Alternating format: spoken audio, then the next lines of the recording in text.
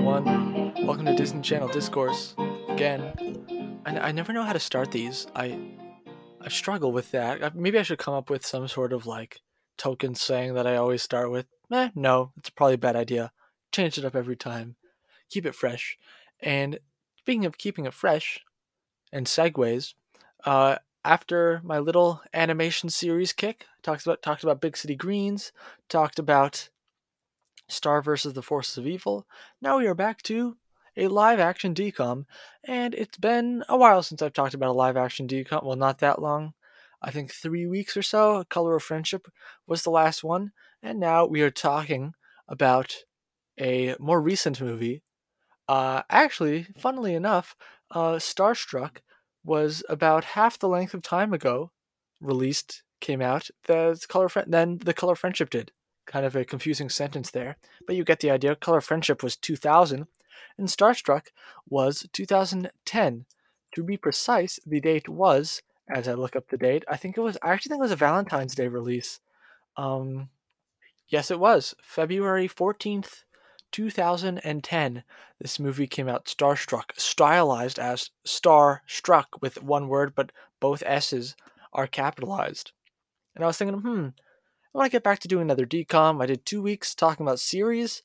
I want to talk about a DCOM, and also those two series were series that I had never seen before. So I want to talk about a movie I have seen before. And I was going, this one, blah, blah, blah. I had a couple options, like maybe I'll get to them later. But Starstruck, I was like, yes, now's the time. This is the moment to talk about Starstruck. It just seemed like destiny. And I saw this movie when it came out. I don't know if exactly the night it premiered, but like a couple times in 2010, I definitely saw it and I was like, there have been some better ones. And I went like almost 10 years without seeing it again until I think December 2019. Soon after I got Disney Plus, I watched it and I was like, I remember this movie being somewhat interesting. So maybe I'll give it another try. And I watched it and I was like, this isn't bad. This isn't bad. Pretty good DCOM. Not among the elite, I wouldn't say. And I wouldn't be too interested in watching it again, I don't think. My sister really likes it though. So actually, at one point, I think like maybe a month later, sometime during January, I want to say, or maybe a little later, she was like, hey, what? I'm going to watch Starstruck. When I watch, I was like, yeah, sure, I'll sit in the room. And I was like, I kind of just saw this. This is not the kind of movie you watch twice in a short span of time. And I think that's still true. But you know what? I gave it a couple months. And I was like, let me watch it again. And this time that I watched it, third time in the past year or so, I liked it more than ever. I thought it was hilarious and creative and unique among the DCOM universe because basically, to put it as bluntly as I can, this is a Justin Bieber fanfic as a movie. That's what this is. This is a fan fiction, and Sterling Knight is meant to look like a Walmart brand Justin Bieber. People talk about how Garrett Clayton in Teen Beach is meant to be a Walmart brand Zac Efron. Sterling Knight is a Walmart brand Justin Bieber. They were like, we can't hire Justin Bieber for this movie, so we'll get the next best thing, Sterling Knight. And there was hype for this movie. They pushed it. They were like, oh man, yep, Justin Bieber, who was like 15, 16, 17 at the time, around there, like, pretty popular amongst 8, 9 year olds, similar demographic to Disney Channel. They knew people were going to like this, or people would at least be very intrigued by the premise. And people were intrigued by the premise. And a lot of people watched it. I pull up the numbers now from opening night. Disney Channel. There's a Wikipedia page that I think I've used before multiple times that has the ratings from the release dates for almost every DCOM. And Starstruck had 6 million on opening night, which is a pretty fair amount. I think like maybe slightly above average for that era. Yeah, because you have like the low note, like Dad Napped, Hatching Pete, Den Brother, Avalon High all had like under 4. That's like 2009, 2010-ish. Sharpay's Fabulous Adventure also had under 4. Geek Charming had, oh no, sorry, not under 4, under 5. And yeah, on the high end, you have, of course, Wizards Movie, which was like 11.4, which is still the second most of all time. Princess Protection Program at 8.5 million. which is extremely high as well. I think like in the top 10 all time, because of course Demi and Selena, that was a big draw. Camp Rock 2 at almost 8. Starstruck at 6. That's pretty high. So there was a considerable amount of hype leading into this movie. Also, like people knew who Sterling Knight was from Sunny with a Chance, which had been out for a year at that point. People liked him. He's funny. He's charming. And Brandon Michael Smith, also from Sunny with a Chance, also in this movie. So we got these two Sunny with a Chance co-stars who hate each other in Sunny with a Chance, their characters do, and are best friends in Starstruck. So that was kind of a draw for some people. And I was trying to, as I was doing my research for this episode, I was trying to find out like what the origin was of this movie, because like it's hard to find stuff on DComs. Like High School Musical, there's a lot of stuff out there about Peter Barsacchini coming up with it, pitching the movie, getting the green light, all these things in production, like because people, are really interested in High School Musicals. So there's a lot of information out there about it. And Starstruck was created by Barbara Johns, and she wrote the screenplay with Annie DeYoung. And I could barely even find anything about Barbara Johns. Like I was trying to find out, like, oh, what was the idea behind it? How did she get inspired to come up with this story? How on board was Disney? Like this is the kind of information I want to know and I want to find out. But nothing. Like I look up Barbara Johns Starstruck, I get Barbara Johns IMDb page, and nothing else. Ooh, Here's something kind of interesting.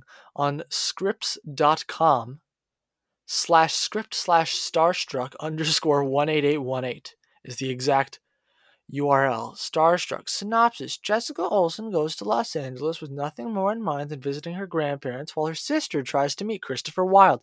I guess this is kind of helping. Now I don't have to come up with my own synopsis because I'm just reading this one from scripts.com. One night she meets Christopher Wilde. They go on an adventure around Los Angeles and start to like each other. When Jessica returns home, Christopher on national TV says he doesn't know her and never met her. Okay, that's a pretty terrible synopsis that doesn't explain much.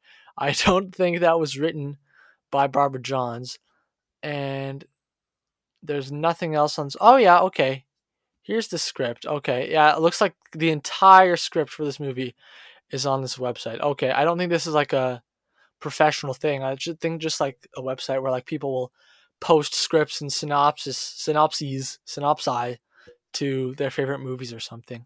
Anyway, I guess it's time enough to start talking about this movie.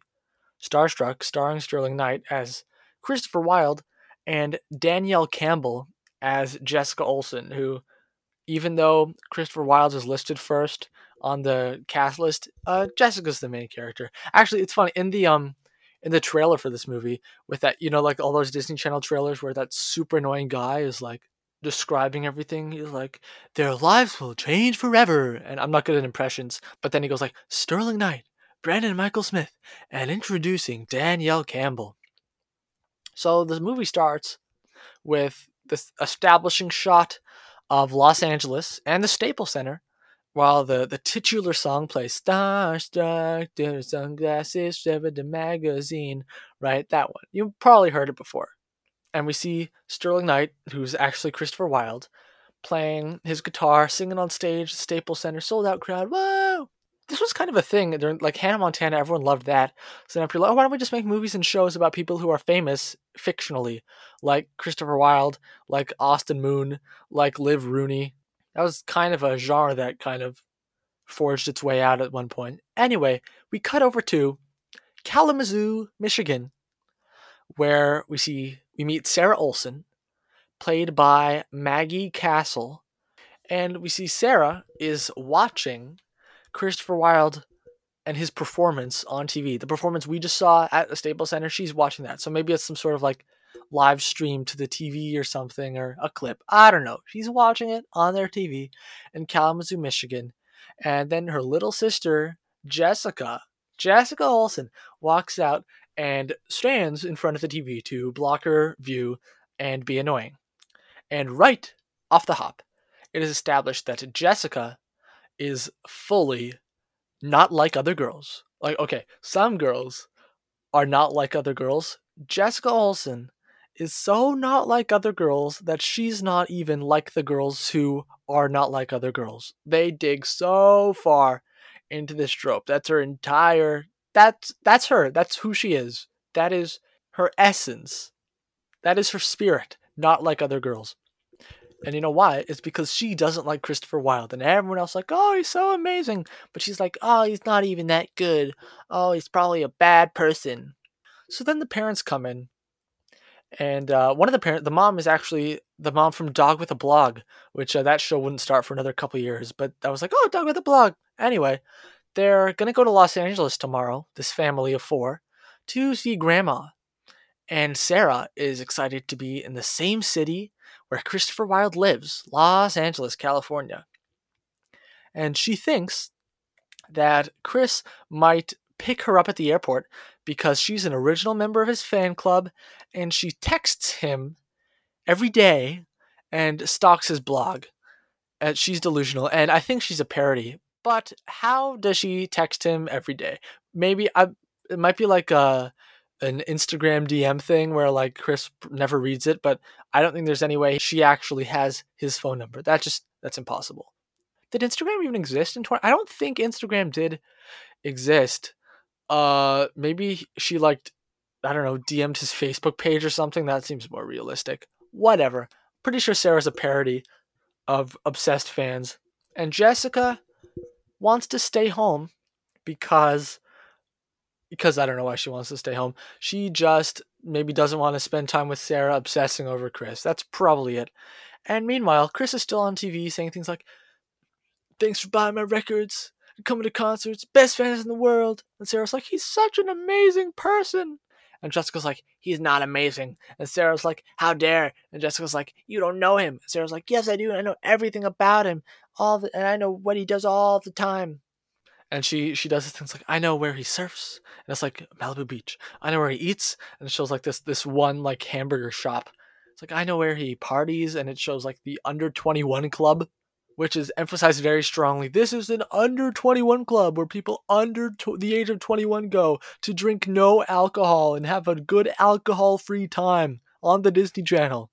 Anyway, so we cut to Chris and Stubby, who's played by Brandon Michael Smith, and they're getting out of some fancy car at the under 21 club. And Stubby is like, oh, look who it is. When he sees a new character, he's like, oh, look who it is. It's Christopher Wilde's girlfriend, the fantastic Alexis Bender. Thanks for the exposition, Brandon Michael Smith. Now we all know exactly who this person is, just like everybody else in this scenario did. It's Chelsea Staub, who plays Alexis Bender, Disney Channel vet Chelsea Staub, who now goes by Chelsea Kane. I don't remember if she got married and took her partner's last name. Don't know. But anyway, Chelsea is a Disney Channel vet of Jonas LA. I had one episode of Wizards of Waverly Place, and she's in this movie. And she's talking to Chris like, oh, you were going to sing my birthday tomorrow, right? He's like, oh, yeah. Oops, sorry, I forgot, but I promise I'll be there.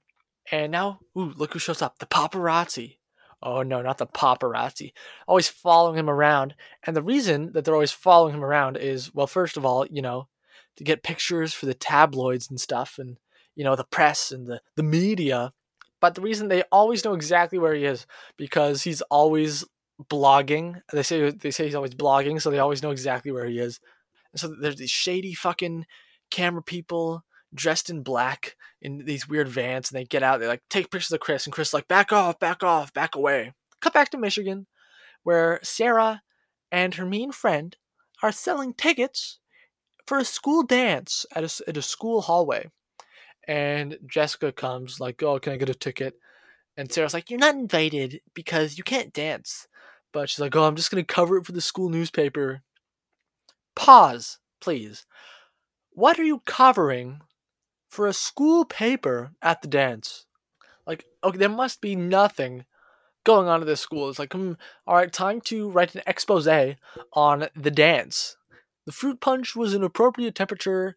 The music was a little too loud, especially when they played One Less Lonely Girl.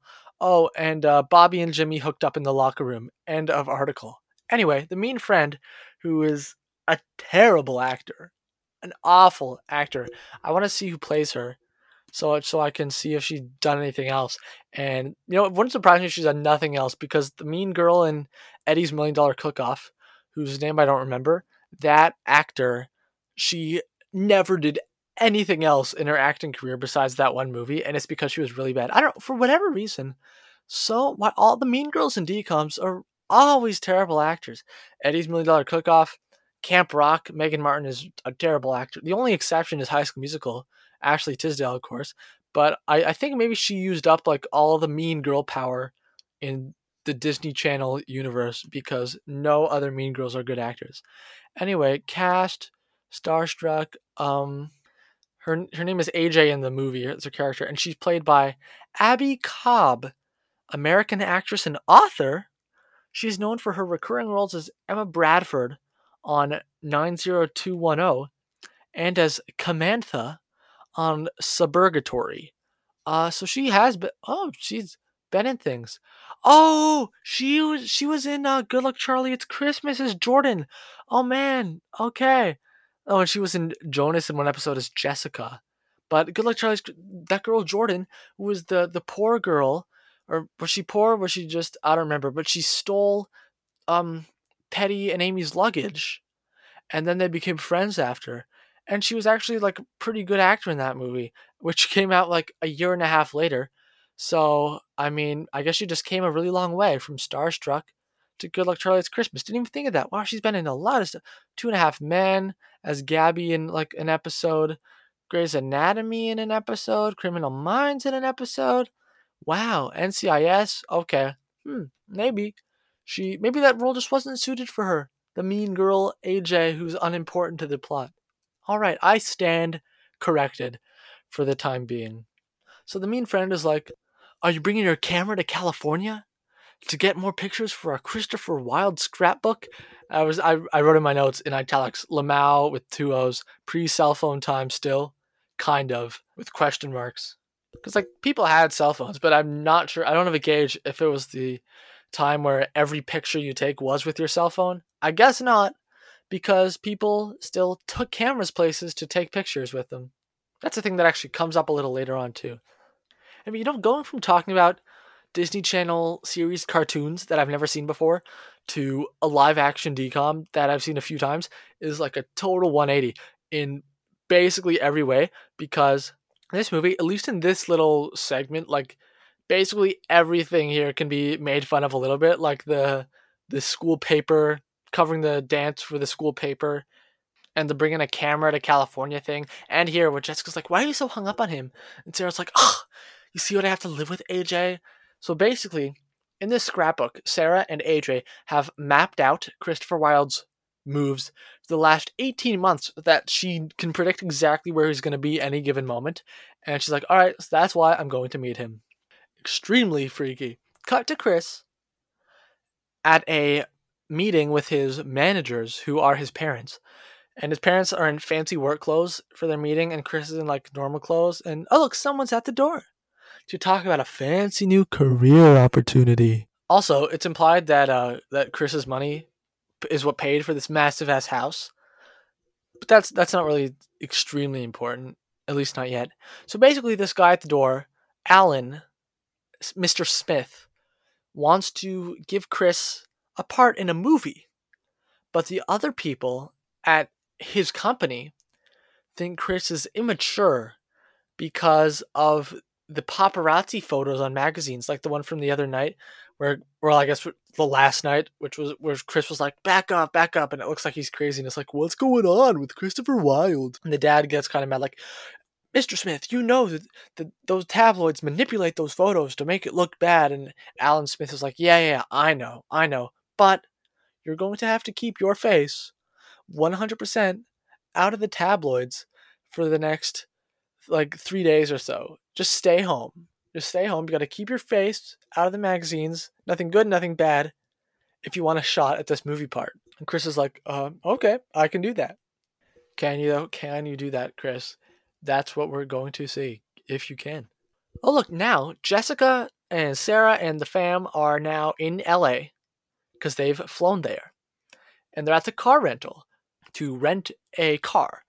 And Sarah wanted to to get a rent-a-car to drive around to find Chris. But there's a sign that says you have to be 25 to drive a rent-a-car. Fucking dumbass rule. Anyway, Sarah's mad about this. Jessica thinks it's kind of funny. The parents are like, why did you want a car so bad, Sarah?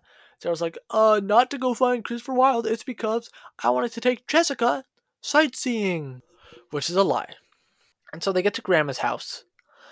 And Jessica's super happy to see Grandma. Grandma, yay! Because they love each other dearly. And I mean, you know what? Why did she want to stay home like 10 minutes ago? She was like, can I please stay home and not go to LA? And now all of a sudden, you're super excited to see Grandma? Like, really? Okay, maybe that was just like a half joke. Like, oh, can I stay home? I don't want to spend time with her. But it seemed pretty serious for the fact that she's now extremely excited to see her beloved grandmother, who she hasn't seen in 2 years. And Grandma's also got this new boyfriend because I guess Grandpa's passed away at some point. And Grandma's got a new boyfriend, Howie, who is extremely irrelevant. But he's there. Howie's there, chilling around. And Grandma has this ugly-ass pink car. And Grandma's like, oh, take it for a spin, Sarah, if you like. And Howie's like, she runs like a top. And Sarah's like, yeah, a super ugly top you never want to be seeing. What the fuck? Keep it to yourself, Sarah. I fucking hate you. Like, even if, okay, this car, sure, you don't like it. It doesn't look nice. Who says that out loud? But Jessica, a second later, is like, so does that mean you'll be joining us for shuffleboard? Okay, that was kind of credit where it's due, because there was like a shuffleboard joke earlier about Sarah being like, I don't want to play shuffleboard with Grandma. And like, I think like the setup for that joke with Sarah saying out loud like, oh yeah, it's so ugly, I don't want to be seeing it. And Jessica for the punchline, will you be joining us for shuffleboard? With Grandma and Jessica just like hugging and loving each other. Like, it was kind of worth it, but like they could have worked around that a little bit. Like, Sarah could have just said something like, oh, I don't know if I want to drive this car. And then Jessica's like, so you'll be joining us for shuffleboard then? That would have been funnier. That setup wouldn't have been as awful. So it's ambiguous, I think, whether Sarah actually does take that car out for a spin now, because we flash right away, basically, to later that night, where Sarah is begging Jessica to come with her to Alexis Bender's birthday party, where Christopher is performing in the fancy LA Under 21 Club, because the only way Mom and Dad will let her go is if she takes Jessica with her as, like, I don't know, a sister bonding thing, and they can look out for each other. And Jessica's like, of course not. Why would I? I'm sick of Christopher Wilde, and he's all you ever talk about. And Sarah's like, well, if you go with me and I meet Chris, then I'll stop talking about him for the rest of the trip. And Jessica's like, tempting offer, I'll do it. So they go in the pink car, and they get to the Under 21 Club in downtown Los Angeles, two minors in a city that they know very little about. And Sarah parks in a no parking zone, gets out, it's like, all right, I'm going in. Jessica's like, this is a no parking zone. Sarah's like, you sit behind the wheel. But Jessica doesn't have her license, so she doesn't want to. But Sarah's like, figure it out. So Jessica's there, illegally sitting behind the wheel. Meanwhile, on like basically the other side of the street, Christopher Wilde and Stubby are in their car chatting like, I don't know if this is a good idea. Stubby's like, you said you'd stay home and stay out of the press to get that super important movie role you really want. Should have stayed home at your parents' party. And first of all, Stubby lives with Chris, which is, I'll talk about that later. Chris is like, why do you want to party with my parents? And Stubby's like, are you kidding? The caterer's from Argentina. There's going to be steak for dessert. Excuse me for stop right there. So the caterer's from Argentina, and therefore there's going to be steak for dessert. I'm taking a logic class this semester, and it seems, I'm not an expert yet, but it seems like this doesn't follow. The caterer's from Argentina, therefore there will be steak for dessert. Does Argentina have like special steaks or something? I don't know. I'm going to look this up. I'm going Argentina steaks. See if anything, or dessert steaks, Argentinian skirt steak, Argentine beef. Looks like a thing that has a name at least. Oh, here's something on Forbes. What makes Argentine steak so renowned? This is interesting. This might answer my question. This article is more than 8 years. This came out in November 2011. So about a year and a half after Starstruck, just to get that situated in everyone's mind. This was written by an Argentinian, Juan Videla, because it says, for starters, we have our own cuts and we like to separate the different types of meat by its texture and shape. So, for example, what you guys call T-bone, we actually divide into two different cuts, the boneless lomo and the small steak costeletta. So I guess, okay, now we know something. We know something new. And it's that Argentina does have nice special steaks or something. But anyway, Chris doesn't want to go home because he promised Alexis that he would sing at her birthday party, and he's gonna follow through on that promise. You know, I feel like if I go on too long, I'm just gonna forget to talk about how Stubby lives with them. So here, let's talk it now. All right. As they say, they've been friends since fourth grade. Cool. All right. And then Chris got super rich and famous by singing, and now Stubby, since they're such great friends, is like, you know what? I'm going to live with you now in your massive house, and you can pay for everything for me because I'm a great friend. And Chris is like, all right, sounds good. I don't know what Stubby's family life is like. If he was living with perfectly good parents and then it's like, I'm moving out, bye. Or maybe there's some more complicated stuff going on there. I don't know. Just maybe would have been nice to get an answer on that. A lot of unanswered questions in this movie. No contradictions, really, or plot holes, really. Just unanswered questions. So Sarah's gotten out of the car and she's like entering Club Under 21. Meanwhile, Christopher Wilde is, because he has to be undercover and hide from the paparazzi, he's walking behind the building through the back entrance that Stubby opened for him. And he's wearing a hoodie and he's wearing shades.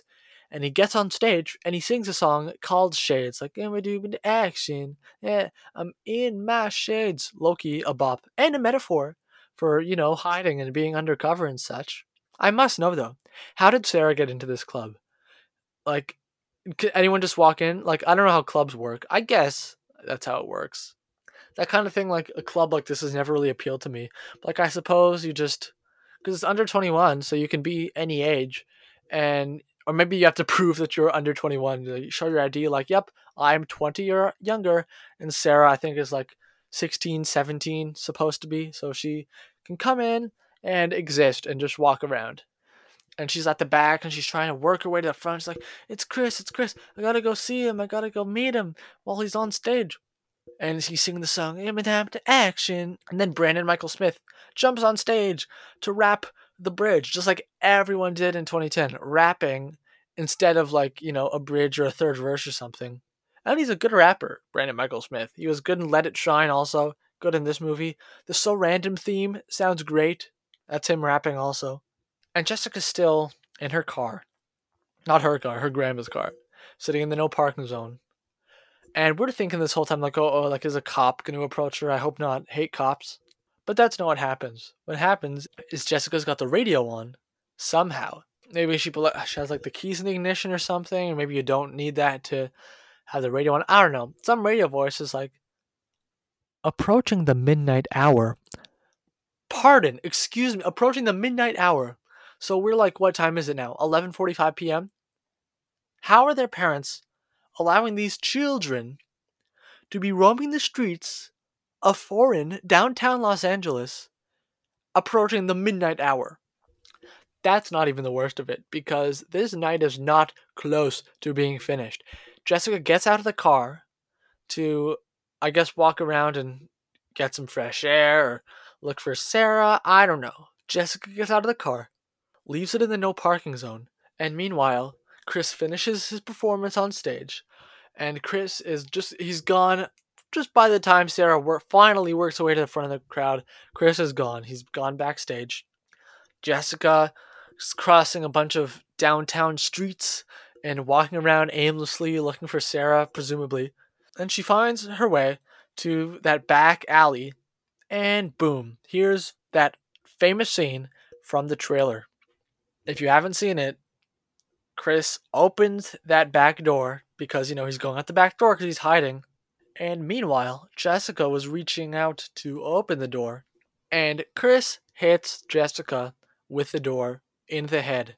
Oh, sorry, did I just hit you? No, the door hit me by itself. Boom, everyone's favorite enemies to lovers decom with an ambiguous age gap is underway. This is probably one of the most recognizable decom meeting scenes of all time. I don't know if I'm biased because of my age or something.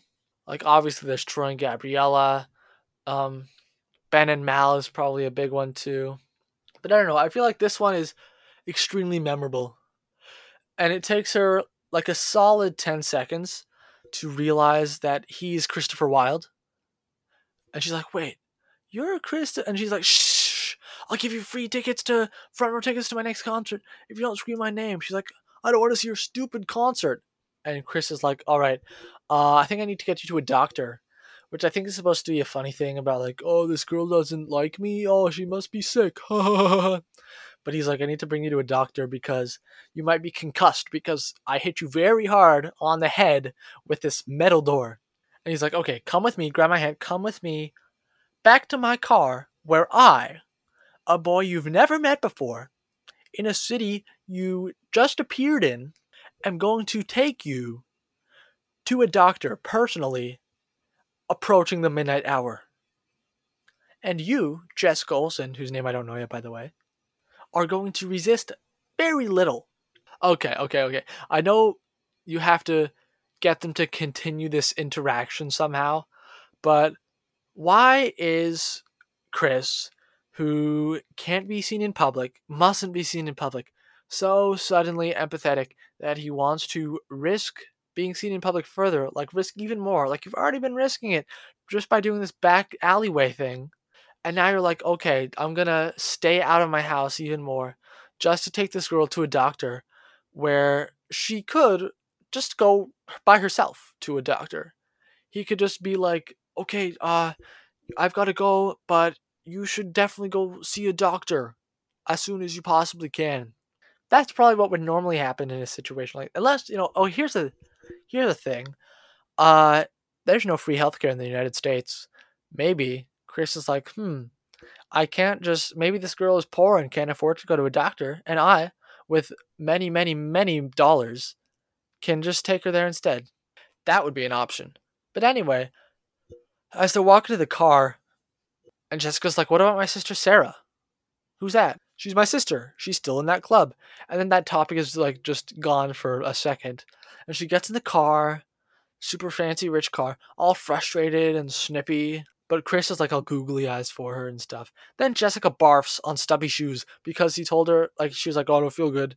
I think I might vom. And Stubby's like, not in the car, please, not in the super expensive car. So she turns because she's in the passenger seat, and Stubby's like standing next to the car and voms all over his fancy shoes. And then Chris, as they drive off, is like, make sure her sister Sarah gets home okay. What? Pardon? How is Stubby supposed to do that? And why couldn't it just be like, oh, you're with a sister? She should take you to a doctor. And how is Stubby supposed to know what Sarah looks like? He's just supposed to walk in like, Sarah. This is, okay. I talked about, like, there not really being contradictions in this movie. This one perplexes me a little bit. Because, I'll get to it in a moment when it's more applicable. I will talk about it. I won't forget. Anyway, Chris takes Jessica to his brother-in-law, who's a doctor. And the doctor's like, oh, she doesn't have a concussion, and she's okay, but she should ice it. And it's a normal, doctor session. And Chris's mom calls Chris to say, oh, Mr. Smith has called, and he wants to see you at our house, at our house party. And I'm not sure if the parents are under the impression that, like, Chris is in that house somewhere, and they call him because they can't find him or something, or if they know Chris is out. But either way, Chris is like, all right, I gotta get back to my house because Mr. Smith can't know that I'm out of the house. But the doctor, whose name is Sanjay, I think, is like, I wouldn't recommend going out there. There's paparazzi in my waiting room. Just ridiculous that they would find him here. I don't know, whatever.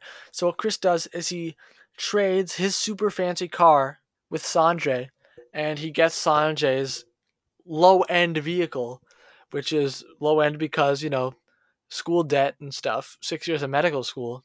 The engine backfires twice, and this when Chris and Jessica like are big fighting, right? Like, no, no, it's safe. I'm pretty sure it's not safe. And why do you have such an attitude? Oh, I'm fine. I'm not crabby. I'm looking forward to being grounded till I'm 30. I'm not crabby. I'm not defensive. Just take me home. Also, what time is it now? If we were approaching the midnight hour when Jessica got out of the car, and now they've met each other, gone to the doctor, and are on their way home, it's probably what, 12:30 now ish, 12:30. And if Jessica didn't want to be grounded, as she puts it, then I still don't understand why you got in the car with Chris. Like, there must have been a way to extend that interaction more than Jessica being like, "Oh, fine, I'll come with you to take me to a doctor." Unless it was just that bad, she was like, "I must get to a doctor as soon as possible." I don't know. And Chris is like, yeah, all right, I'll take you home. We just have to make one teeny tiny stop. And it's his house because he has to be at his house to say hi to Mr. Smith. And Chris hides Jessica in their guest room because no one can see Jessica, because it'll be like, "Oh, what's up with Jessica? What's up with this new girl?" And Jessica does this funny thing where Chris is just like, "Stay," and Jessica's like, "Woof," which is pretty funny. Anyway, bunch of adults in suits at this party. Terrible vibes. Chris is walking around and mingling with all the grown-up guests, and he meets Alan's daughters, who are apparently big fans. And the daughter's like, "Can you sing us a song?" And he's like, "Yeah, sure. I'll do anything for my fans." And he goes to get his guitar, and the background party music turns off. And if it's 12:30, why are these girls still out? I don't know.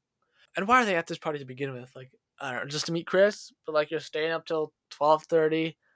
I don't know. I don't know. And then anyway, whatever. Chris plays a song in front of everyone called Hero. This is most people's favorite song from the movie. I don't like it. It's probably like fourth, fifth best. Yeah, fourth at absolute highest, probably fifth best song in the movie, in my opinion. And Jessica steps out of the guest room and watches him sing, and no one sees her because everyone's staring at Chris, I guess. It's like, oh, is she gonna give him a chance to be a good person while watching him sing this genuine, heartfelt performance? Nope. Jessica leaves the room, finds her way to the garage. Chris finds her. He's like, "Pick a car." She's like, "No." And he's like, "Okay, fine. We'll walk and arrive in like 3 days from now." And Jessica's like, "Fine. Drive me straight home and drop me off and go back to your home." And Chris opens a door to a silver car, one of his 6 cars. And Jessica, just to be confrontational, opens the door to another car, a blue car, and gets in that one. And Chris is like, "What's the purpose of that? Why are you doing that?" Anyway, I wanna take a minute here and just make it very clear that we don't like Chris. We don't like Christopher Wilde. And even though he seems nice and compassionate, the reason we don't like him is because he's rich. And we don't like rich people. We, here at Disney Channel Discourse, bully rich people. People who are rich should be ashamed of being rich. People who are rich should not be praised and propped up by the middle and lower classes. I don't like Chris, and that's why I have a hard time feeling bad for him when a paparazzi car or truck follows Chris as he's driving Jessica home, and he doesn't even notice the paparazzi car for a while. But Chris's his own song comes on the radio while he's driving Jessica home, and it's probably the best song in the movie, "Something About the Sunshine." He's like singing along to his own song quietly, like, "Something about the sunshine, baby, seeing you in a whole new light," just to try to lighten the mood. And Jessica's like, "Wow, amazing. Wow, I can't believe I'm in the car with Christopher Wilde. A fan's dream come true." And he's singing along to his own song, except I'm not a fan. And they have this discussion that's supposed to be like a deep moment, I think, where Chris is like, "You don't like my music?" And she's like, "I like your music. I just don't like you." Way to go, Jessica. We don't like rich people. We don't like rich people. And Chris is like, "But you don't know me." She's like, "Exactly." Anyway, they get home. Jessica gets out. But here's the thing, that paparazzi truck is not far behind. And when Chris sees them, he like sneaks out of the car and taps on Jessica's window. And it's like, I'll give you $5,000 to help me push the car into the garage and let me stay here overnight. And I kind of want to point out here that, like, I like that there's a clear reason why Chris is avoiding the paparazzi. And it's not just like, oh, famous boy wants to not be in cameras all the time.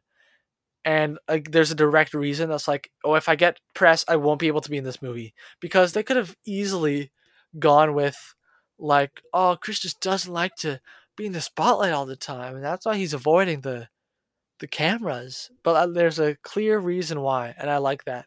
And Jessica makes fun of Chris for being so paranoid. And Chris is like, no, you don't understand my life. And then there's this like sweet moment where Chris is like, "Is there anything in like those bins that I could wear so that they won't recognize me?" And what he does, he takes a hat, and Jessica's like, "Oh, that was my grandpa's hat that he used to wear when we went fishing." And he was like, "Oh no, you can keep it then. You can keep it again. Sorry about that." She's like, "No, it looks good on you." Okay. Then Chris is like, "Jessica," and he grabs her arm. And she's like, "Stop doing that. I know what you're doing. You're giving me those googly eyes and you're doing that look in your face to try to make me fall in love with you, and it works with everyone else, but it's not going to work with me." And Chris is like, "I have no idea what you're talking about." Anyway, next morning, breakfast. Everyone's sitting at the breakfast table. Sarah's tired. Jessica's tired from their late night out. And I guess the parents didn't know how late out they were because they got off scot-free, I guess. No trouble or anything. They're eating, I think, like pancakes or something. And someone asks, like, "Oh, is there any more syrup? We're out of syrup. The bottle's empty." And Grandma's like, "Oh, yeah, there's some more on the shelf in the garage." And Sarah's like, "I'll go get it. 1, 2, 3. No, I'll go get it," says Jessica. I really like that little pause because she's like tired, just kind of woke up. And it's just such a normal thing. Sarah's like, "Oh, I'll go to the garage and get the syrup." And Jessica like takes a minute to realize, wait a second, there's a very famous person in that garage. No one else can see. And so Jessica runs after Sarah like, "No, Sarah, it's okay. You go sit down. I'll get the syrup." And Sarah's so mad at her. Like, "Why don't you tell me about your cab ride last night?" "Ugh, Stubby told me you took a cab home." Okay, this is what I was going to talk about before that I'm going to talk about now. Because I'm confused. Does Sarah know that Stubby is Christopher Wilde's best friend? You'd think that she would. From stalking him all the time and knowing every detail about him, you'd think that she would know the guy who lives with him and is his best friend, would recognize his face, know his name. So, am I to believe that Stubby entered that under 21 club last night after Chris drove off with Jessica, started yelling, "Sarah, Sarah, are you Jessica's sister? Jessica's sister, Sarah?" And Sarah was like, "Oh, yep, that's me." And Stubby said, "Yeah, and Stubby didn't want to say that, like, "Oh yeah, she drove off with Chris," because then it could be this whole, like, frenzy situation of like, "Oh, Christopher Wilde." And he knows that he's not supposed to be drawing attention to Chris. He doesn't know that Sarah is a crazed fan, but he could probably assume that she probably is because many people are. So he lies and says, "Yeah, your sister took a cab home." And Sarah is upset and drives home in the car without realizing, first of all, who Stubby is. You'd think she would know who Stubby is. Second, if she doesn't know who Stubby is, how does Stubby know my sister? How does this man I've never seen before, this child, I guess, this person, know my sister? Did Jessica just see someone random and be like, "Hey, go find my sister Sarah and tell them I'm taking a cab home. Bye." But all that exists with the premise that Sarah doesn't know who Stubby is. And that doesn't seem to track for me. So I said no contradictions, no plot holes. There's one. There's one. Sarah should know who Stubby is, but apparently doesn't. So anyway, Sarah's opening the garage door with the remote. And Jessica keeps grabbing it and closing it. And it's like, open, close, open, close. And Dad comes out, it's like, "Stop fighting, girls," and grabs the remote and opens it. And the door's opening. And Chris is gone. Phew, Chris is gone. And they go back inside the house. And Grandma's like, "Oh, Sarah, there's a story on TV about that boy you like." And there's a story on TV about Chris. And it's like, "Christopher Wilde arrived in secret to sing at Alexis's birthday yesterday and then reappeared at his house with another girl."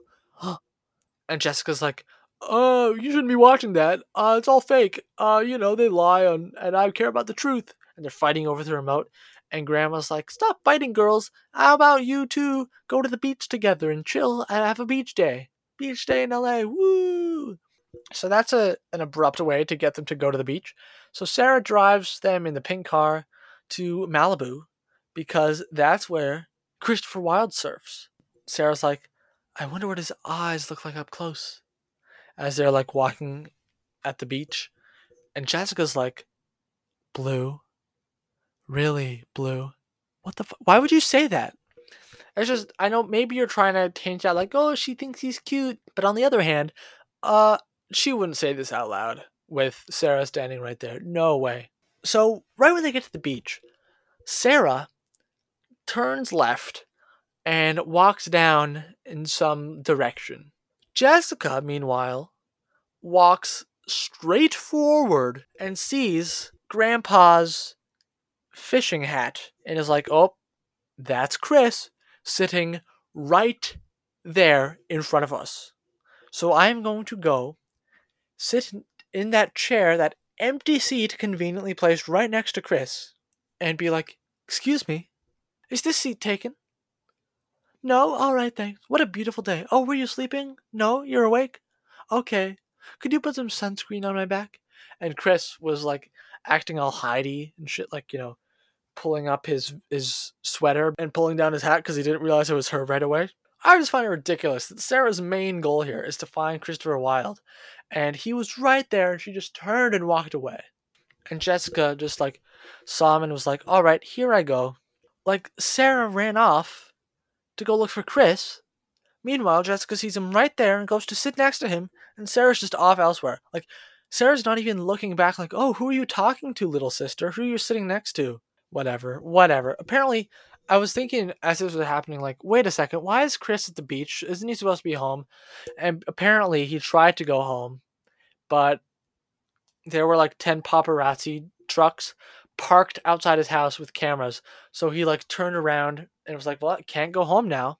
And that's why he went to the beach. Really? A beach, a public beach, not somewhere a little more hidey. I don't know. Jessica's still like, "Oh, that is tough." Just kidding. Lol. And he's like, "See, you don't understand. Jessica is the queen. No empathy for the rich." But Chris doesn't want to get back into his car because they recognize his car and they're going to follow him in that car. And he's like, "Oh, what if we like made a trade and I could just take whatever car you have?" And Jessica kind of gets mad, like, "Stop doing that. Stop throwing your money around. You still owe me $5,000, by the way." So Jessica is like, "Yeah, okay, we'll do that trade though. I would like that to own that rich car." Not a rich, wow, a rich car, the expensive car is what I meant to say. So they trade keys, and Chris is like, "Take good care of Cher. I love Cher." Jessica's like, "Oh, you name your cars." Anyway, Jessica sneaks up behind Sarah, who is now lying down with her sunglasses on this beach chair. "I thought you were here with a goal, Sarah. I thought you were going to look for Chris and you wouldn't rest until you found him. But I guess not. I guess you're just lying down in this chair, resting at the beach, listening to Christopher Wilde on your iPod Nano." Whatever. So Jessica switches the keys. Jessica and Chris are headed out to the parking lot where Jessica's like, "Meet Petunia." Jessica like just made fun of Chris for naming his car Cher, and now I guess maybe she as a joke is like, "Here, we're naming this car Petunia. She runs like a top," which is a funny callback to what happened earlier. And this is the first time that I actually noticed that callback. But now, oh look, oh no, paparazzi are here. Paparazzi incoming. Chris is like, "How do they know where to find me?" And Jessica's like, "My sister knows where to find you, and she's from Kalamazoo." I like the style of humor where they're making fun of their own story devices, like they're in the boardroom, like, "Oh, we need the paparazzi to follow him around everywhere, and to do that we need them to always know where he is. And how about for them to always know where he is? He always blogs about it, but he doesn't realize that that's like a flaw in his lifestyle." Like they're making fun of their own devices. Like Chris doesn't realize the paparazzi knows where to find him. because he always, and also not just the blog, but like he always goes to the same places, and everyone around him is like, "Why are you always going to the same places? Because that's where they find you." And he's like, "Oh," just doesn't answer the question. So the paparazzi get out of their trucks and look for him, and he's like, "Jessica, put these shades on, get in the car." And he knocks her with the door again, which is I think supposed to be funny this time. He's like, "Just get in, get in, get in. Put your head down, put your head down. Put this scarf on that he found in the glove compartment. Put this and hide and duck down." And the paparazzi don't recognize him with his hat and his face all bunched upward, and they escape. Yay! The paparazzi are all confused because they can't find him, and they're chatting, they're bantering. She's like, "You drive like my grandpa." And he's like, "You look like my grandma with your scarf." Ha ha ha, giggles, giggles. "You know, I might keep her sunglasses, Chris." "Oh, maybe I'll give them to you, Jessica." "Really? Would you do that? My friends won't believe that Christopher Wilde gave me his own sunglasses that he wore." And she's making fun of him. And it's like, ha ha ha, they're starting to like each other and get along. And Chris is like, "Let's do something." Until the paparazzi leave the beach, as if the paparazzi is like one big non-personal blob, like the media or something. And Chris like, "Okay, Chris, I know you don't get to just chill and be normal that often, but isn't this the perfect opportunity to go back to your house and go inside of it and stay there like you wanted to do, instead of gallivanting around Los Angeles just waiting for the paparazzi to come find you? Wouldn't that be the smart thing to do?" Yes, it would, but you're not doing the smart thing. What you're gonna do is be Jessica's tour guide in LA. And now, okay, this is where Something About the Sunshine plays, which is the best song in the movie. And it's funny, it's a montage. It's a montage. And this is everyone's favorite montage ever, this one. People make fun of montages for like just making time pass quickly or moving the story along quickly or whatever. And usually montages are not that interesting. This montage is one of the highlights of the movie. Greatest song, first of all. The two main characters enjoying each other's company for the first time. And there are these time lapses of like people walking around in downtown LA, like authentic street life. I'm pretty sure these are actual real shots with not hired extras and actual people. And it was just like, Sterling and Danielle walking around, having a good time, people filming them, just chilling, having fun. And then there's the iconic like moment that was in the trailer, I think, where Jessica and Chris take that picture in front of the Hollywood sign, but it's like they've got their camera and this is not a cell phone, it's an actual camera, and she flips it around so they do a selfie, but she snaps the picture and it kind of like does the, I don't even know how to describe it, but the camera thing where it's like, "Oh, look, now you see the picture that they took," but it's not the picture they took. It's a picture of them taking the picture, and it's pretty funny. Anyway, Something About the Sunshine. It's a good song, but like the bridge sucks, which sucks, but whatever. Then what I love about this scene is when it's done and they're back in the car and Something About the Sunshine is now playing on the radio, like the last chorus. And the two actual singers of the track are not Sterling and Danielle. I think Sterling does all the other Christopher Wilde songs except this one. But here it's the two different people whose names I don't know. And what I love about it is Danielle and Sterling are doing live vocals driving in the car over the studio recording. It's fucking awesome. And they're so happy, having the greatest time. And Jessica's like, "What a perfect day. What caused this mood swing? I don't know. But oh no, paparazzi's here now. It's almost like you should have just gone straight home if you wanted to avoid them, Christopher, instead of just having a good time." Anyways, Jessica takes out this map, very old fashioned. A lot can change in 10 years. She takes out a map and she's like, "All right, take the next left to lose those vans." And they go down some dingy pathway and they do lose the vans. The vans just keep driving forward. Somehow, I don't know how that works, but they lose the vans. And she's like, "All right, it'll loop back to the highway." And it didn't loop back to the highway because Jessica can't read maps. Because of course she can't read a map because Danielle Campbell is 14 years old and her character is probably like 15, maybe. Anyway, they start arguing. Chris gets mad at her for the first time, basically, for being a know-it-all and being the queen of snap judgments. And they're fighting like an old married couple, which is pretty funny. They've known each other for under a day, and they already, like, it seems they have known each other for a very long time, calling each other things like the Queen of Snapped Judgments. And while they're arguing, as they drive along this pathway and get lost, while they're arguing, Petunia, the car, gets stuck into some quicksand. Classic Disney Channel quicksand. And so they climb onto the roof of the car, and they climb onto a branch, and they fall into the mud water and climb out safely. And the car slowly sinks into the quicksand and drops into nothingness and disappears. There goes the movie budget. That's what they used it on. Camp Rock 2 used their budget to flip over a giant truck into the water. Starstruck used their budget of, I'm not sure how much, to drown a car. And let's go see what Starstruck's budget is. Starstruck DCOM budget. Tippity tap. I don't see anywhere. Maybe it's on the Wikipedia page. I don't know.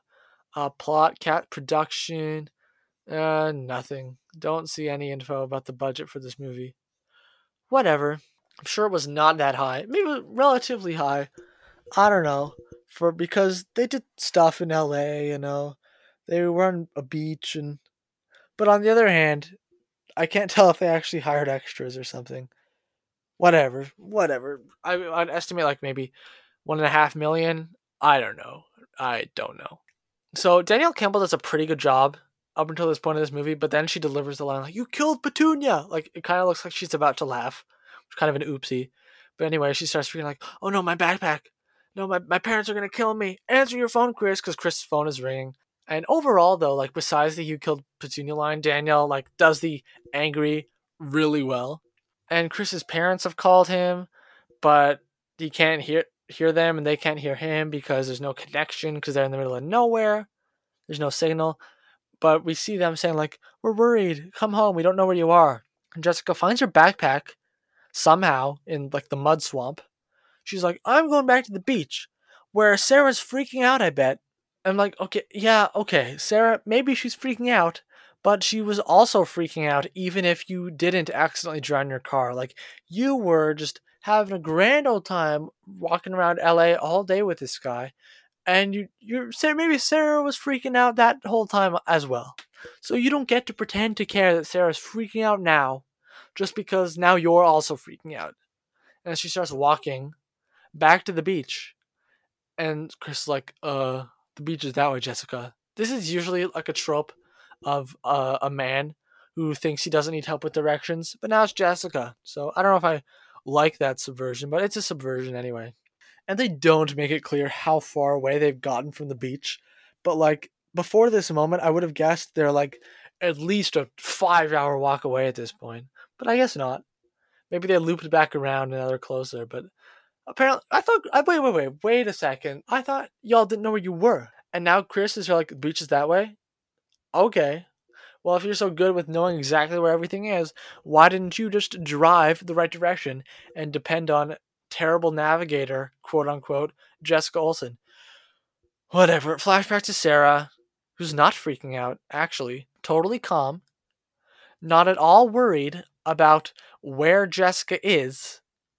About to head back to her car to presumably leave the beach and go back home without seeing or knowing where Jessica is. Walks back to the parking lot, goes click click, tries to open the door. Doesn't think like, these aren't my normal keys. Just goes click click to open the door and sees Chris's car. And is like, "What? That's not my car. But I just unlocked it with my keys that don't look like my keys at all." And she opens the door and sees Christopher Wilde's not driver's license. Hopefully not his driver's license, because he was just driving around without it, if that's his driver's license. But sees, like, the car registration, I think, with his face on it. And it's like, am I being punked? Kind of like Ryan Evans in High School Musical. I thought Punked was done by 2010, but whatever. Anyway, Jessica and Chris are walking back to the beach in their sloppy, muddy clothes. Jessica's like, "I just want to get home to my family," and suffer the consequences of my actions. And Chris is like, I just want to have fun because I'm having a great time with no fans or media. So why don't you just shut up and stop annoying me so I can enjoy this great time I'm having? And Jessica's like, oh, look at you go, throwing a big tantrum and running away. I bet all your other friends run after you and be like, oh, I'm so sorry, Chris. Not me, though, because I'm not your friend. And Chris is like, I've been so nice to you. Why are you so mean to me? And Jessica's like, you hit me with 2 doors and hid me in your guest room and wrecked my grandma's car. Not that nice. And so we've gone from Jessica hates Chris to now they both kind of like each other to now they both hate each other. And there has been very little pivot time in between. Nothing gradual. Turns on a dime when we've had like 2 so far. Here comes the third one. Not quite yet. Yeah, pretty much already. When they're arguing and Jessica yells at him about how his life is fake and his best friend is his personal driver and he has people working for him, and Chris is walking backwards and he falls into the lake. Oh no, ah! And then he yanks her into a lake, like, ha ha ha! And Jessica's like, I can't swim. Ha ha, just kidding. Splishy splashy. Wait, we like each other again? What? Now we're just chilling by a tree, saying things like, oh, this is nice and pleasant, isn't it? Just right like that. We were having a massive fight, and now you yank me into a lake, and we're having fun again. Okay. People have complained about like the sudden mood swings, like I hate you, I like you, and how they're illogical. And they've asked, like, is Jessica bipolar? I'm not in a position to say, but I don't think she has to be. I think it kind of makes sense, like because Chris loves being challenged, and Jessica loves challenging him. Not sure if this dynamic works out in the long term, but it's fun for a few days. I guess it's refreshing for both of them, and they have this heart to heart by the tree about how Chris's parents are pressuring him about the movie, and Jessica's like, "Oh, you sure you want to do your movie and tour all at once?" And Chris is like, "Oh, I don't know. I don't want to disappoint anyone. I don't really have a choice." Just like, "Yes, you do. You have a choice." Chris is like, "But you know what? Let's not talk about that. I like chilling with you. We can just be ourselves." And Jessica's like, "You're doing it again. That thing with your eyes, your googly eyes." And this whole time, there's like this awkward, soft guitar, flirty music. And they're like kind of flirting, like, "Oh, you like me. Oh, you wish." Shove on the shoulder. And then they get up to continue walking. And they start holding hands. Wow, they're holding hands. Meanwhile, Sarah shows up at Chris's house and sees Stubby, who's like, "Oh, this isn't good." Oh, Sarah. Oh, okay. Okay, so you get into this car that isn't yours.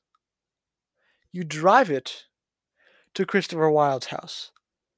Maybe you knew where Christopher Wilde lived, in which case I don't understand why you, being the stalker that you are, didn't drive there immediately instead of going to the beach first. So, what's implied is, oh yeah, okay, yeah. I think his address was on. Yeah, definitely. Christopher Wilde's address was on the vehicle registration, and so she drove to Christopher Wilde's address to look for Christopher Wilde. But I wish they dove more into Sarah being like, "Where's Chris? Where's Chris? Why isn't he here? Doesn't he live here?" And instead of her just, just walking in and like looking around, like, "Wow, what a big house," and stuff, being like, "Uh oh," and then they never revisit that again. Anyway, we're back to Chris and Jessica, who have made their way to the beach after walking for I don't know how long, with the exact same guitar music that was just playing. And Chris says, "You're not like other girls. You say things to me that no one else says, and you make me see myself in new ways." And it's like, "You're amazing. You're amazing." And they both think they're amazing. And they're about to kiss. But then Chris sees surfers and puts on the hat and hides, and the surfers don't even look in his direction. And they don't go back to their romantic pursuits. Chris is just like, this thing we have, this ends here. By the way, you can't tell anyone about this. Not even your family, not even your parents.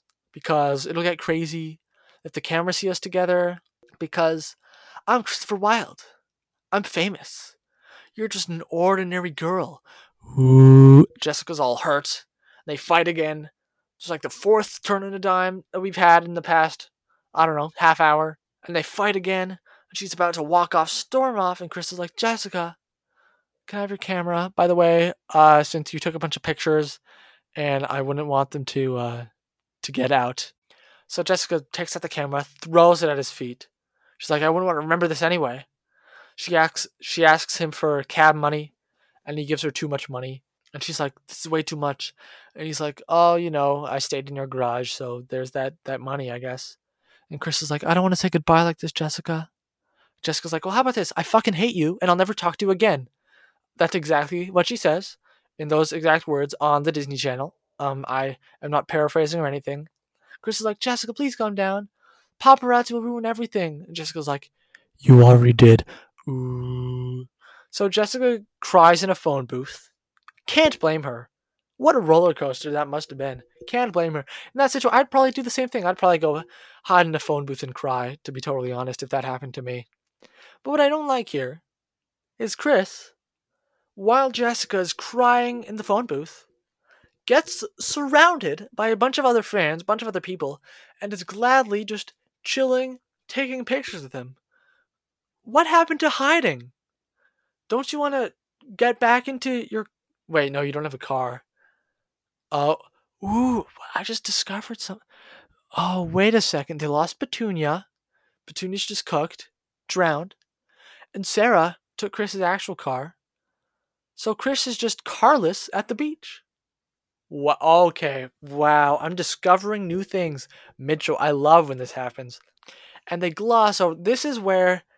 This is the point of... Okay, because a lot of DCOMs, all DCOMs pretty much, or the vast majority of at least the ones I've seen so far, the 35, 36 or so that I've seen so far, will fall into one of two categories. Category 1, 80% of the action happens in the last 15 minutes of like a specific event that we've all been building towards, and that's where everything comes to fruition.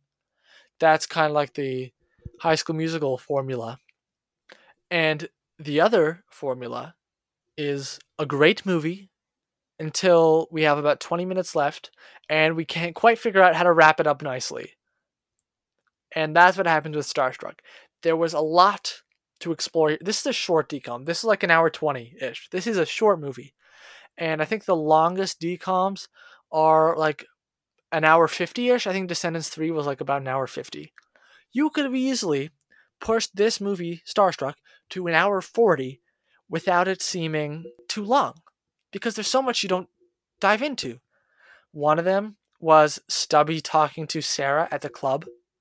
One of them was how Chris gets home without a car here. Because what they just do is they cut ahead, like, I don't know, the next day, the day after, to Chris recording Hero in a recording studio with his band, with a montage of, like, Jessica being all sad and getting up from her family dinner and walking away and listening to something with her earbuds, probably a Chris Wilde song.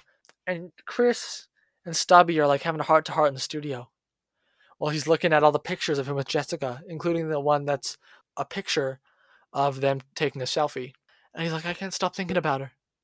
And Stubby's like, same. She threw up on my shoes. And Alexis Bender comes in, overhears him showering this girl with compliments, and is like, I don't know who she is, and I don't want to know. Is she more famous? Why'd you pick her? Chris is like, it just happened.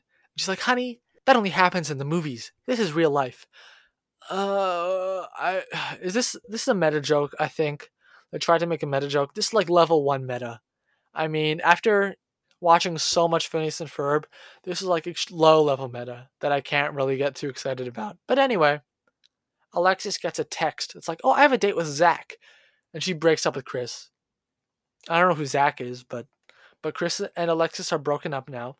I like that it was so easy. And I like that really the only reason Alexis is in this movie is for Chris to have to go out of the house and maintain that promise.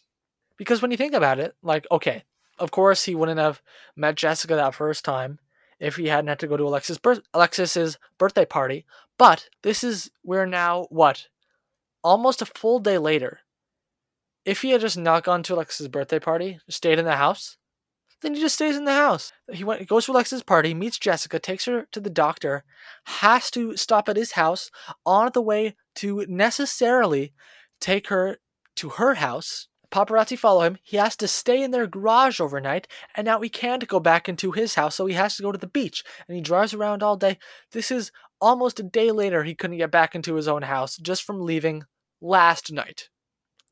And I just thought of this too. I keep on thinking of new things. I guess maybe this movie is more complicated than I originally thought.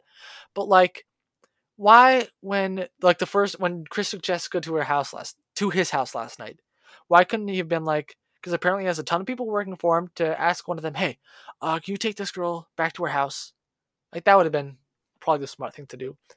Anyway, Jessica and Sarah and the family are heading home. Bye, Sarah. Love you. Bye, Barbara. Don't worry about me and Howard. Bye. And then Jessica is saying her goodbye to Grandma. And Grandma is like, I know you're super sad, honey, but don't worry. Things will work out. Things work out in life. Pardon? What? Does Grandma know about the Chris stuff? I guess she explained the card disappearance somehow, but like, what? What? Did you come with a lie or something? How is Sarah back here? What happened there? This movie... This is where they should have made the movie longer. Explain how Sarah gets back home. If you don't want to explain how Sarah gets back home, then don't send her to Chris's house in the first place. Explain how Grandma gets Petunia's disappearance explained to her. And if Jessica tells Grandma about Chris Wilde and tells her the truth about the car, but then tells the parents a different story, missing information. And if your movie's 2 hours long, I can understand if you gloss over some stuff. Like in Hamilton, that's 2.5 hours long. You gloss over some stuff. I understand. This movie's an hour 20. You had time to expand. Did you have the budget to shoot more scenes? I mean, the fact that you don't have more scenes implies no. But you're frustrating. I was thinking could some of these DComs be remade? I know a lot of the times successful movies get remade.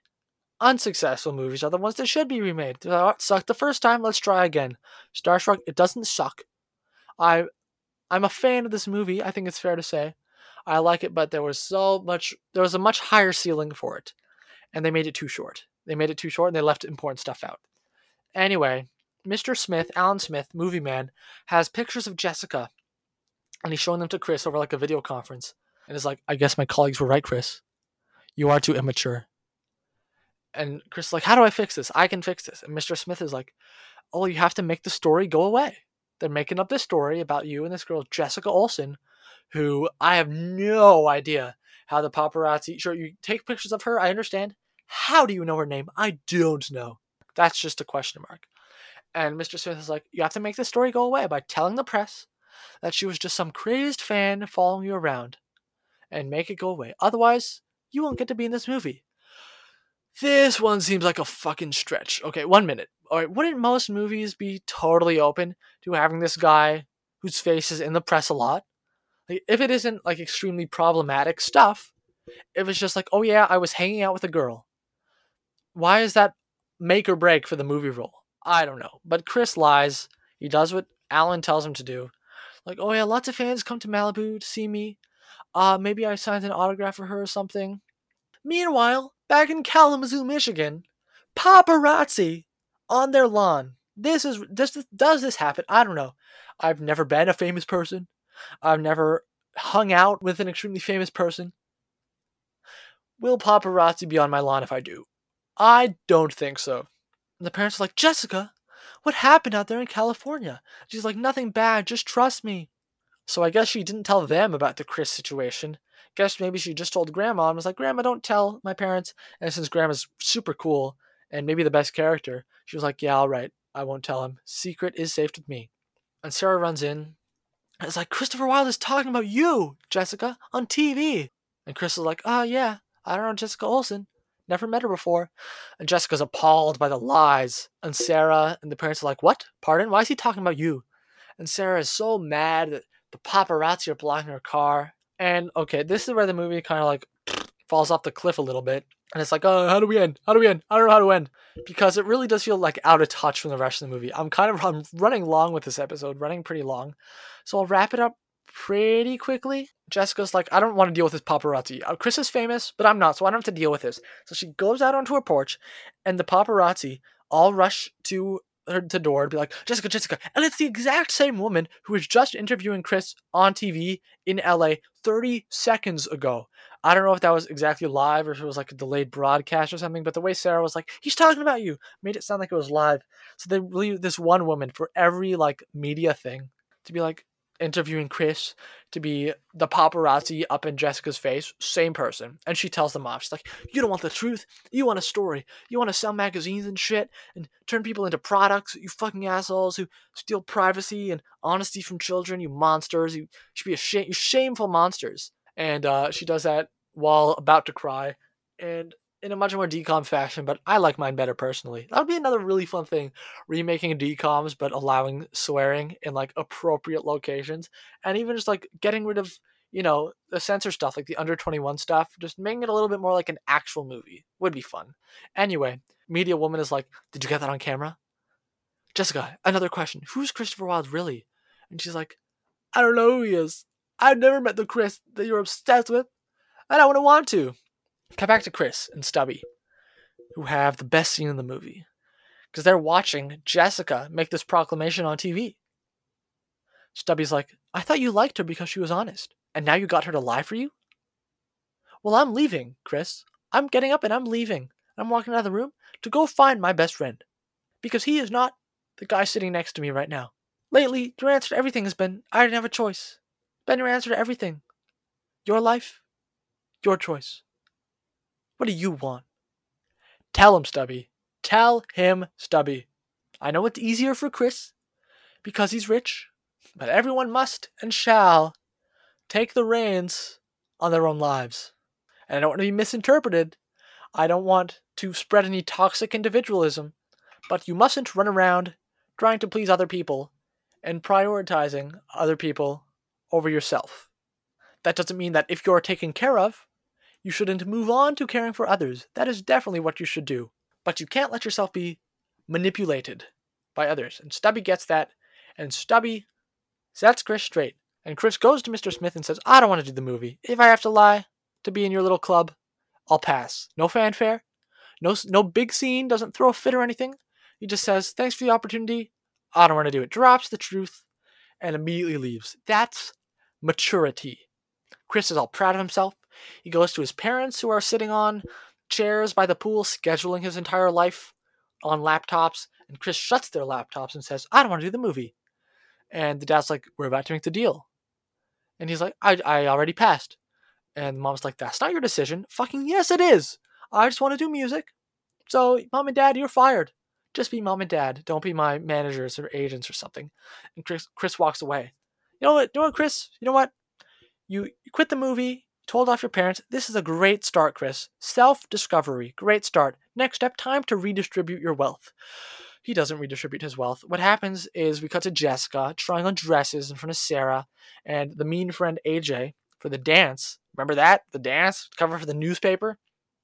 Jessica overhears the mean friend AJ yelling about, Jessica's so pathetic for making up that story about meeting Chris. And it's obvious that AJ wanted Jessica to hear that. So Sarah, who's like all of a sudden being nice, is like, AJ, you're an idiot. Get out of my house. And Sarah goes to make Jessica feel better. It's like, come to the dance with me, Jessica.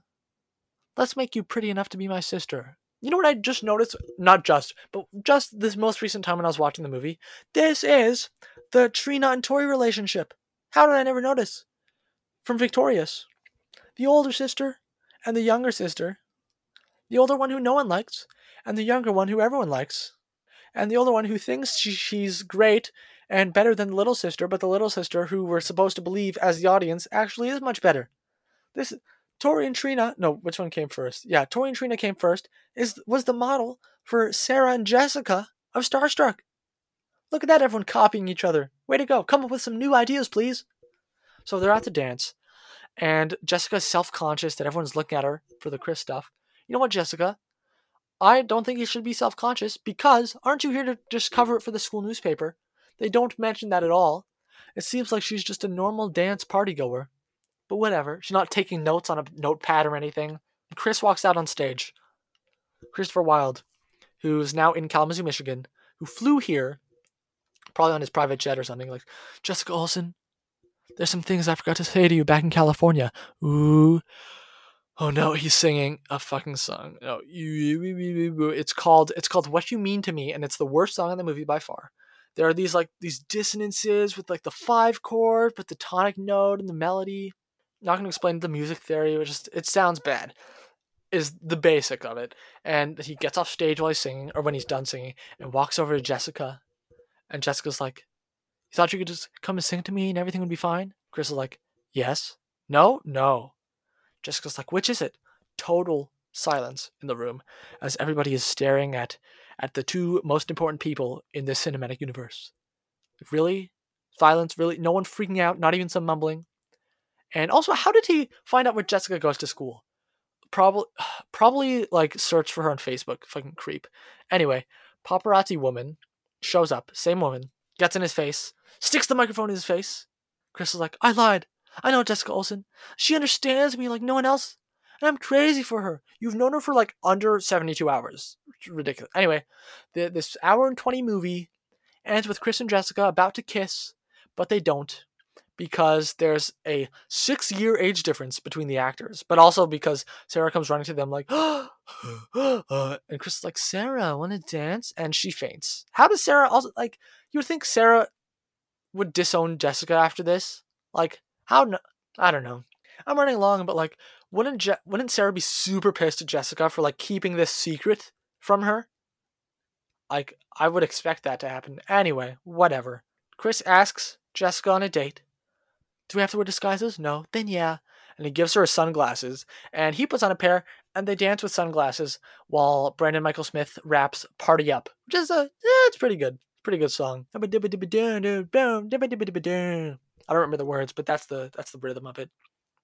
And I think it would have been way cooler though to have the ending song be Shades while they're like dancing in the shades. And like this cool, like, "Oh yeah, disguise, ha ha ha, isn't that quirky?" It's like a thing, and they're dancing in sunglasses, like, "In my shades," slow dancing to this, like, pop. They're already slow dancing to this rap song, so what's the difference? I don't know. Whatever.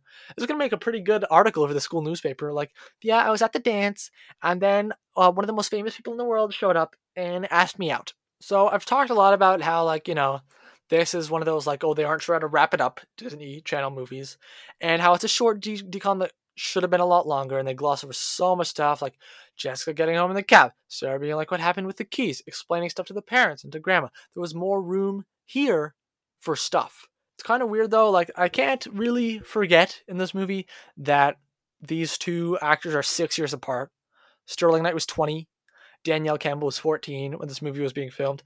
They look closer in age because Sterling Knight looks younger than 20. And Danielle Campbell looks a little older, but like, it doesn't really matter. They're 6 years apart. It's a little weird, so they don't have them kiss because you don't have them do that when it's a predatory age gap. And I feel like it's kind of implied in this movie that the age gap, I don't know. Well, Chris does say he's 17, so he's a minor. And Jessica, I don't know. If Sarah's supposed to be like 16, maybe, and Jessica's 15, so maybe we're thinking Chris and Jessica are like a year and a half apart. That's reasonable. That is reasonable. So I'll wrap this with saying Starstruck 2 would have been super cool. I know maybe didn't have as big of enough of a following to do it, but like, I don't know if you're tracking their long distance relationship or something, or if he's like, "I want to move to Kalamazoo," or if she's like, "I'm going to move to LA and I'm just going to live with Chris, just like Stubby, because he's rich, so I can just live with him and go to school there, I guess." And there's some sort of conflict with that.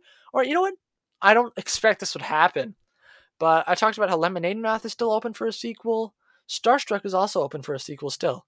Starstruck 2, that could happen. If they maybe broke up and are now getting back together, or maybe they just stayed together the whole time. They're like, I don't know, getting married now or something. That'd be pretty ridiculous. But like, it would be kind of unrealistic, I guess, because, well, first of all, it's unrealistic, but also this doesn't seem like the dynamic, a relationship dynamic that will work out long term. And maybe I'm wrong. maybe I'm not an expert on this kind of thing, but maybe these two people who were so willing to hold each other accountable within the 24 hours of knowing each other were just ready to yell at each other, and then they still liked each other at the end. Maybe that is the recipe for long-term success. Who am I to say? Who am I to say? So that's the end of this episode of Disney Channel Discourse. I have had so much fun talking about Starstruck. If anyone else has any thoughts about it, let me know at Disney Channel Discourse on Instagram. And the last thing I'm going to do is, if you got Netflix, which you probably do, watch The Social Dilemma. It's a fantastic documentary. Educate yourself about the dangers of capitalist oppression through technology and social media.